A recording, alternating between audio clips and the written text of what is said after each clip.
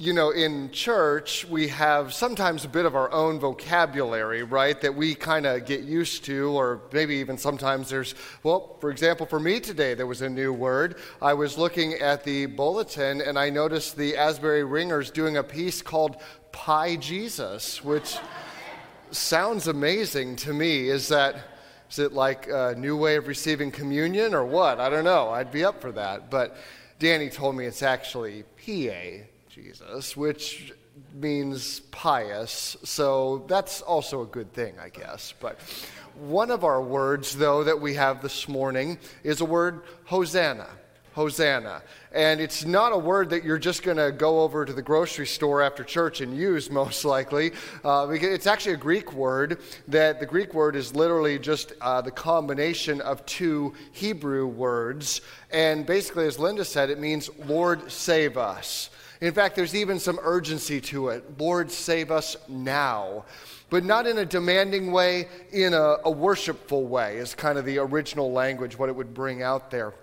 That it's this belief that we need Jesus to save us, that we trust that he can and he will save us. So on this Palm Sunday, we join the church globally saying, Lord, save us now, in fact.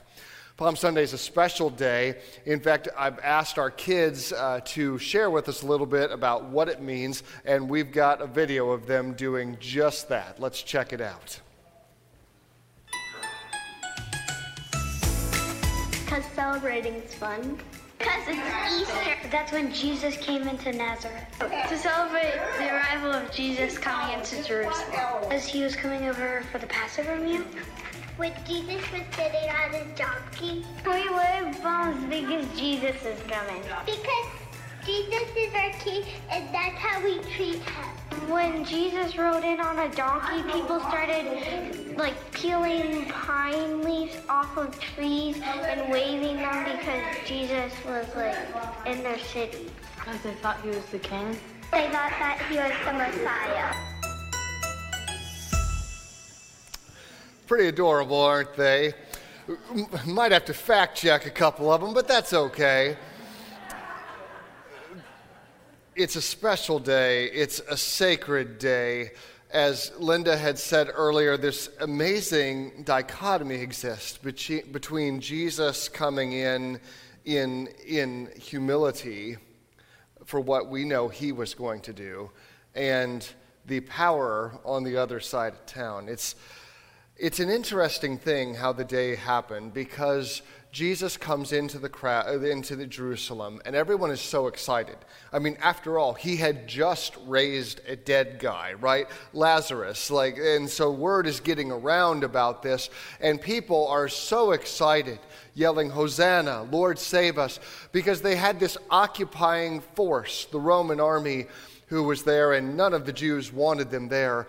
And now in Jesus, they see this hope, that here's somebody who could throw off these Roman occupiers. I mean, if he can raise the dead, what can't he do, right? He's so powerful. And so they're excited about this, and they yell, Hosanna, blessed is the one who comes in the name of the Lord.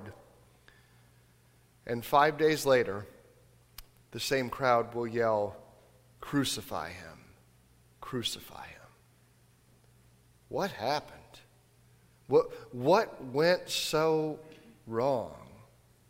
Well, things changed quickly because a couple reasons. First, the Jewish leaders were threatened by Jesus' popularity and influence within the crowd. John 12:17, many in the crowd had seen Jesus call Lazarus from the tomb, raising him from the dead, and they were telling others about it. This was the reason so many went out to meet him, because they had heard about this miraculous sign. Then the Pharisees said to each other, there's nothing we can do. Everyone has gone after him. How do we stop him, right? He's got the whole crowd after him. Which explains why when they would arrest Jesus and try him, they would do so at night, which was actually illegal in Jewish law to have a trial at night. He would be quickly hurried off to Pontius Pilate, who didn't even want to condemn him, but did so out of fear of an uprising among the Jewish people.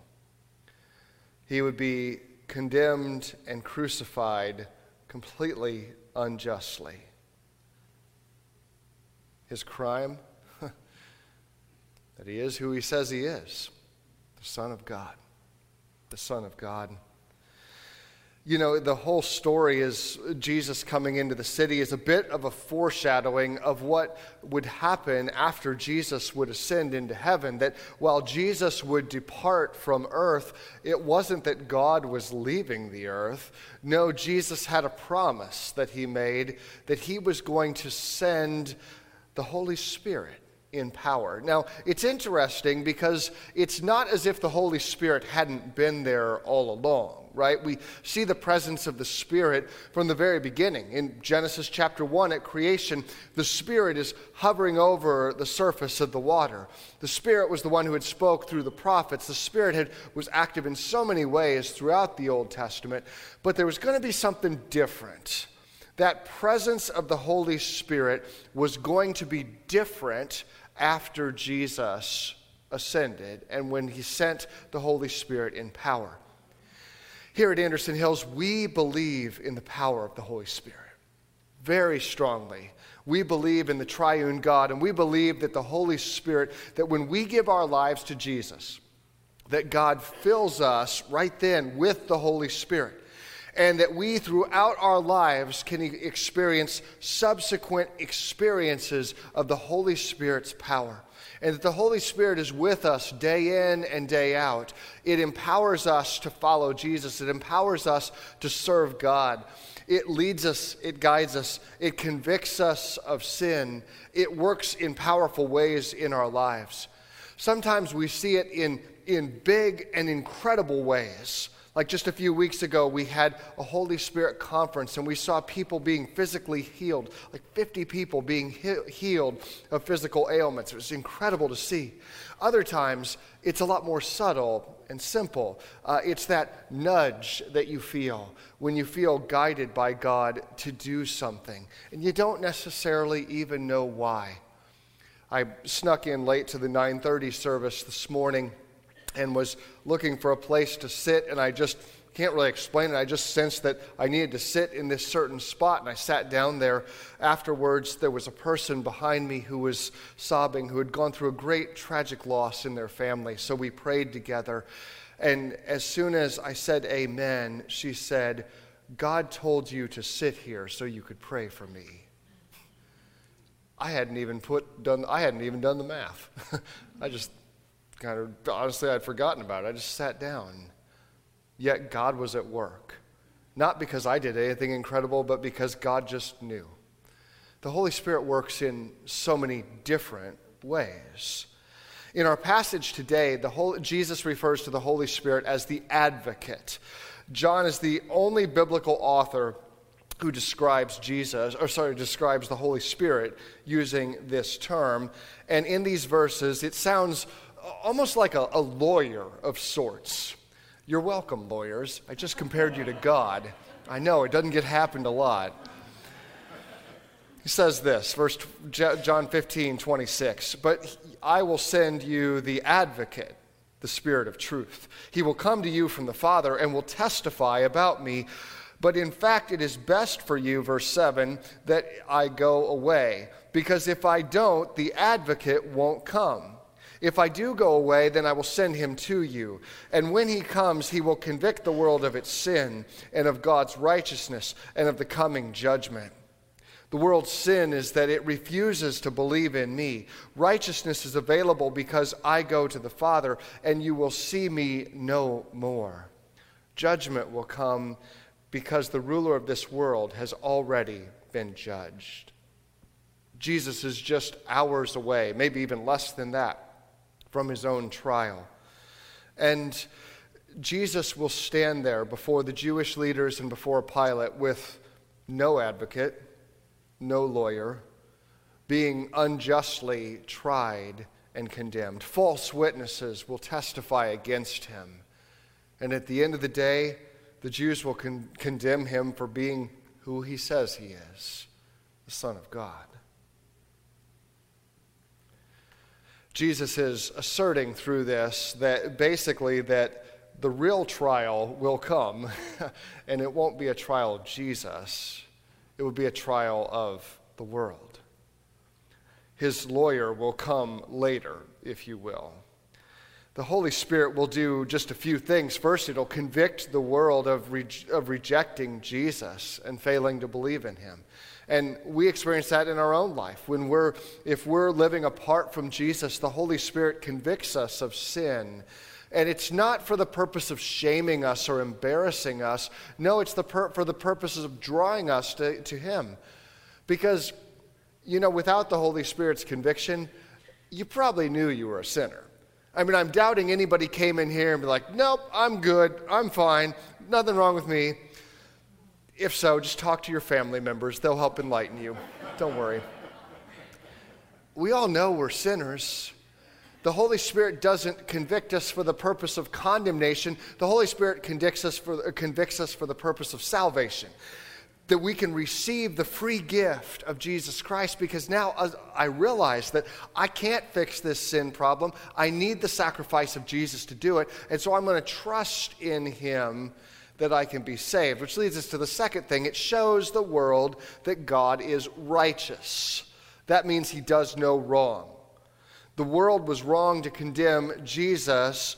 And ironically, Jesus was condemned to death by the world, when in reality, he was giving his life for the world. For me, for you. That is the free gift of God. And finally, the Holy Spirit, the Bible tells us here, it shows the world that God's judgment will come for those who follow Satan's ways. The Bible tells us that it's appointed to people once to die and then the judgment. When you die, you're not going to stand before a mirror someday and self-evaluate, okay? It's not a matter of like, I think I did pretty good, I mean, when you look at me compared to like my neighbors, I'm pretty outstanding, actually. I could have done a whole lot of things worse. No, that's not it. The standard is not standards that I would set. The standard is God's righteousness, God's holiness. And I fall short. And maybe the Spirit is convicting you today, convicting you of sin, or calling you perhaps to himself.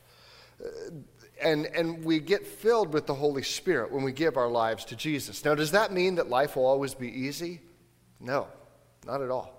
If you read the Bible, you read about the people in the New Testament here who were filled with the Holy Spirit. God used them to build the church, and their lives were anything but easy. In fact, many of them suffered greatly for this. Jesus does not promise that life will be easy. No, he promises that he will be present through the presence of the Holy Spirit. You see, why is life worth living? If you're a follower of Jesus, it's the presence of God, not the absence of trouble, that makes life worth living. Knowing that God is present with me, because here's the facts. You're going to have trouble whether God is with you or not.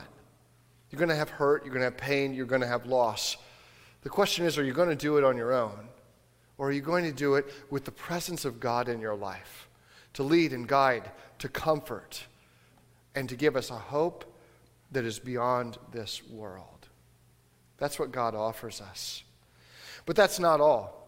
The advocate also will be empowering the believers as they minister to the world around them. Verse 13 says it this way: when the Spirit of truth comes, he will guide you into all truth.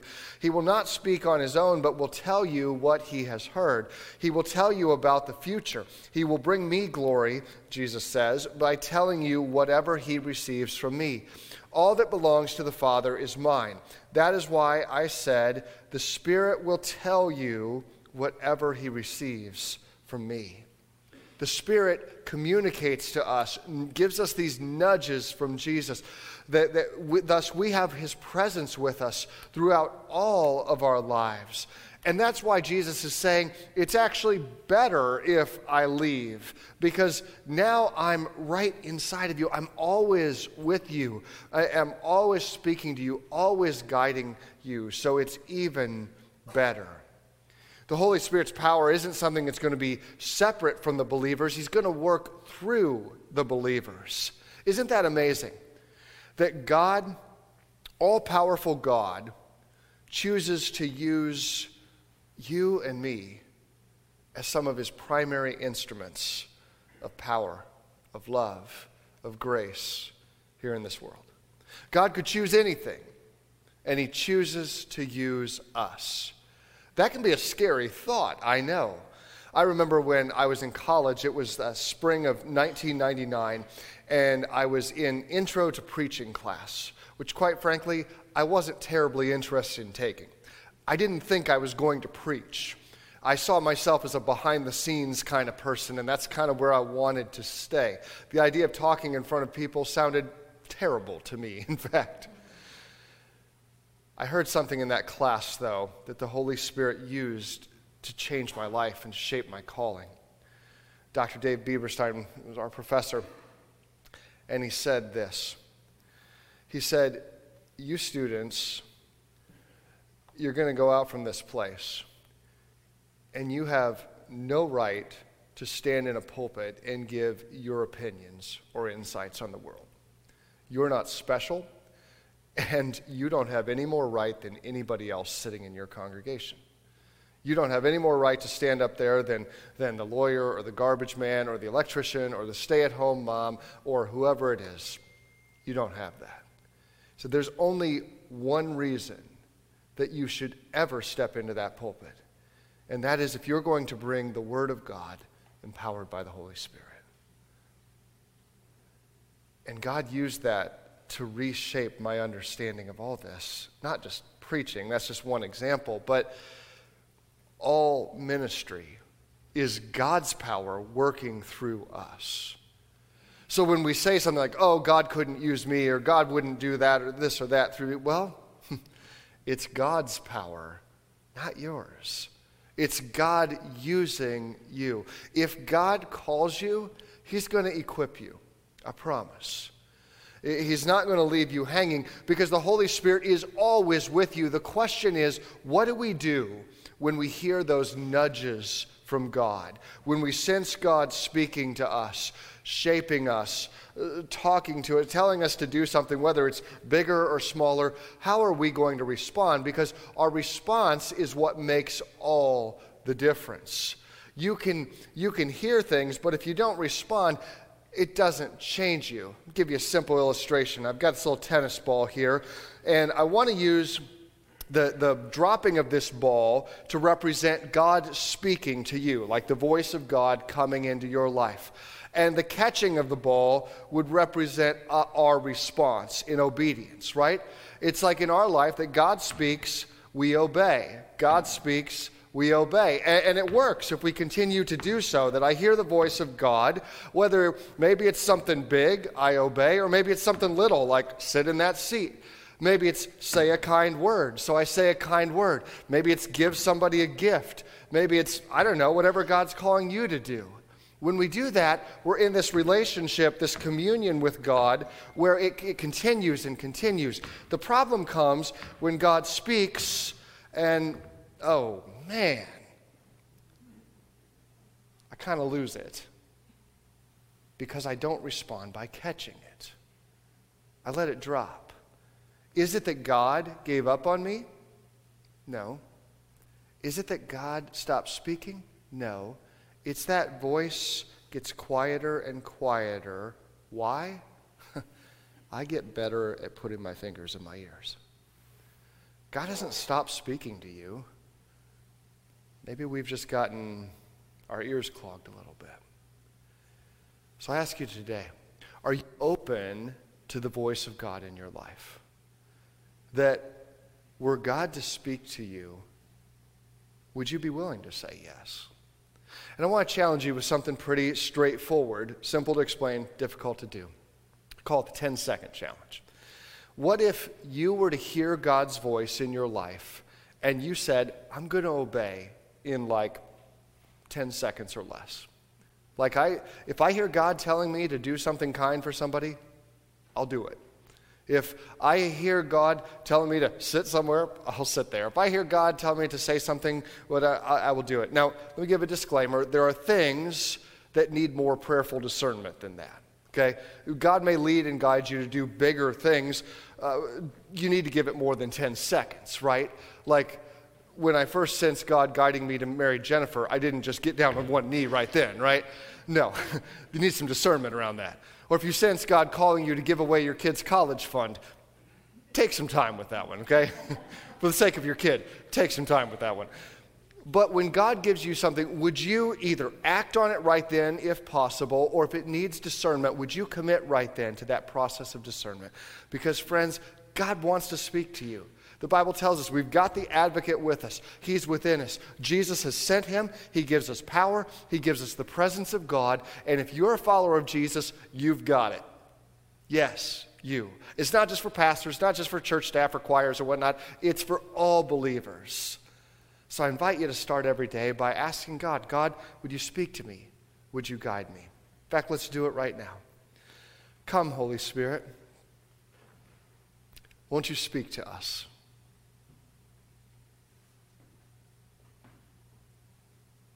Would you lead us? Would you guide us? Maybe some of us are getting some words of clarity. Help us to act on those. Maybe for others, we're not getting anything at this moment, but we just ask God that you would help us to just have a posture of openness to your voice, to your word, to your calling in our lives. Speak. Your servants are listening. God, we love you, and we praise you that you do speak to us. And we pray all of this in Jesus' holy name. Amen.